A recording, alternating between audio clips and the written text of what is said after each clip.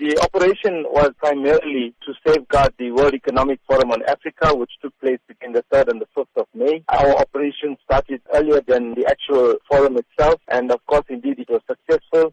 There wasn't a single incident reported that was WEF-related, and for that, I think we must give a lot of credit to all the departments that were involved in delivering a safe and secure World Economic Forum. South Africa delivered a secure international conference, but how are you ensuring that enforcement agencies continue to execute their duties? These law enforcement agencies or the departments that form part of the National Joint Operation Intelligence Structure is involved in also our day-to-day activities and also involved in the general stability of the country. We come together, regularly meet, find ways and means to overcome the contributing factors to the general crime that is taking place. We also come together when major events take place, like the World Economic Forum that we delivered successfully. Also when there's protest action or any other incident that takes place in the country that requires the intervention of more than one government department. How are you encouraging South Africans to continue with the patience on the roads? We're saying all the time is that,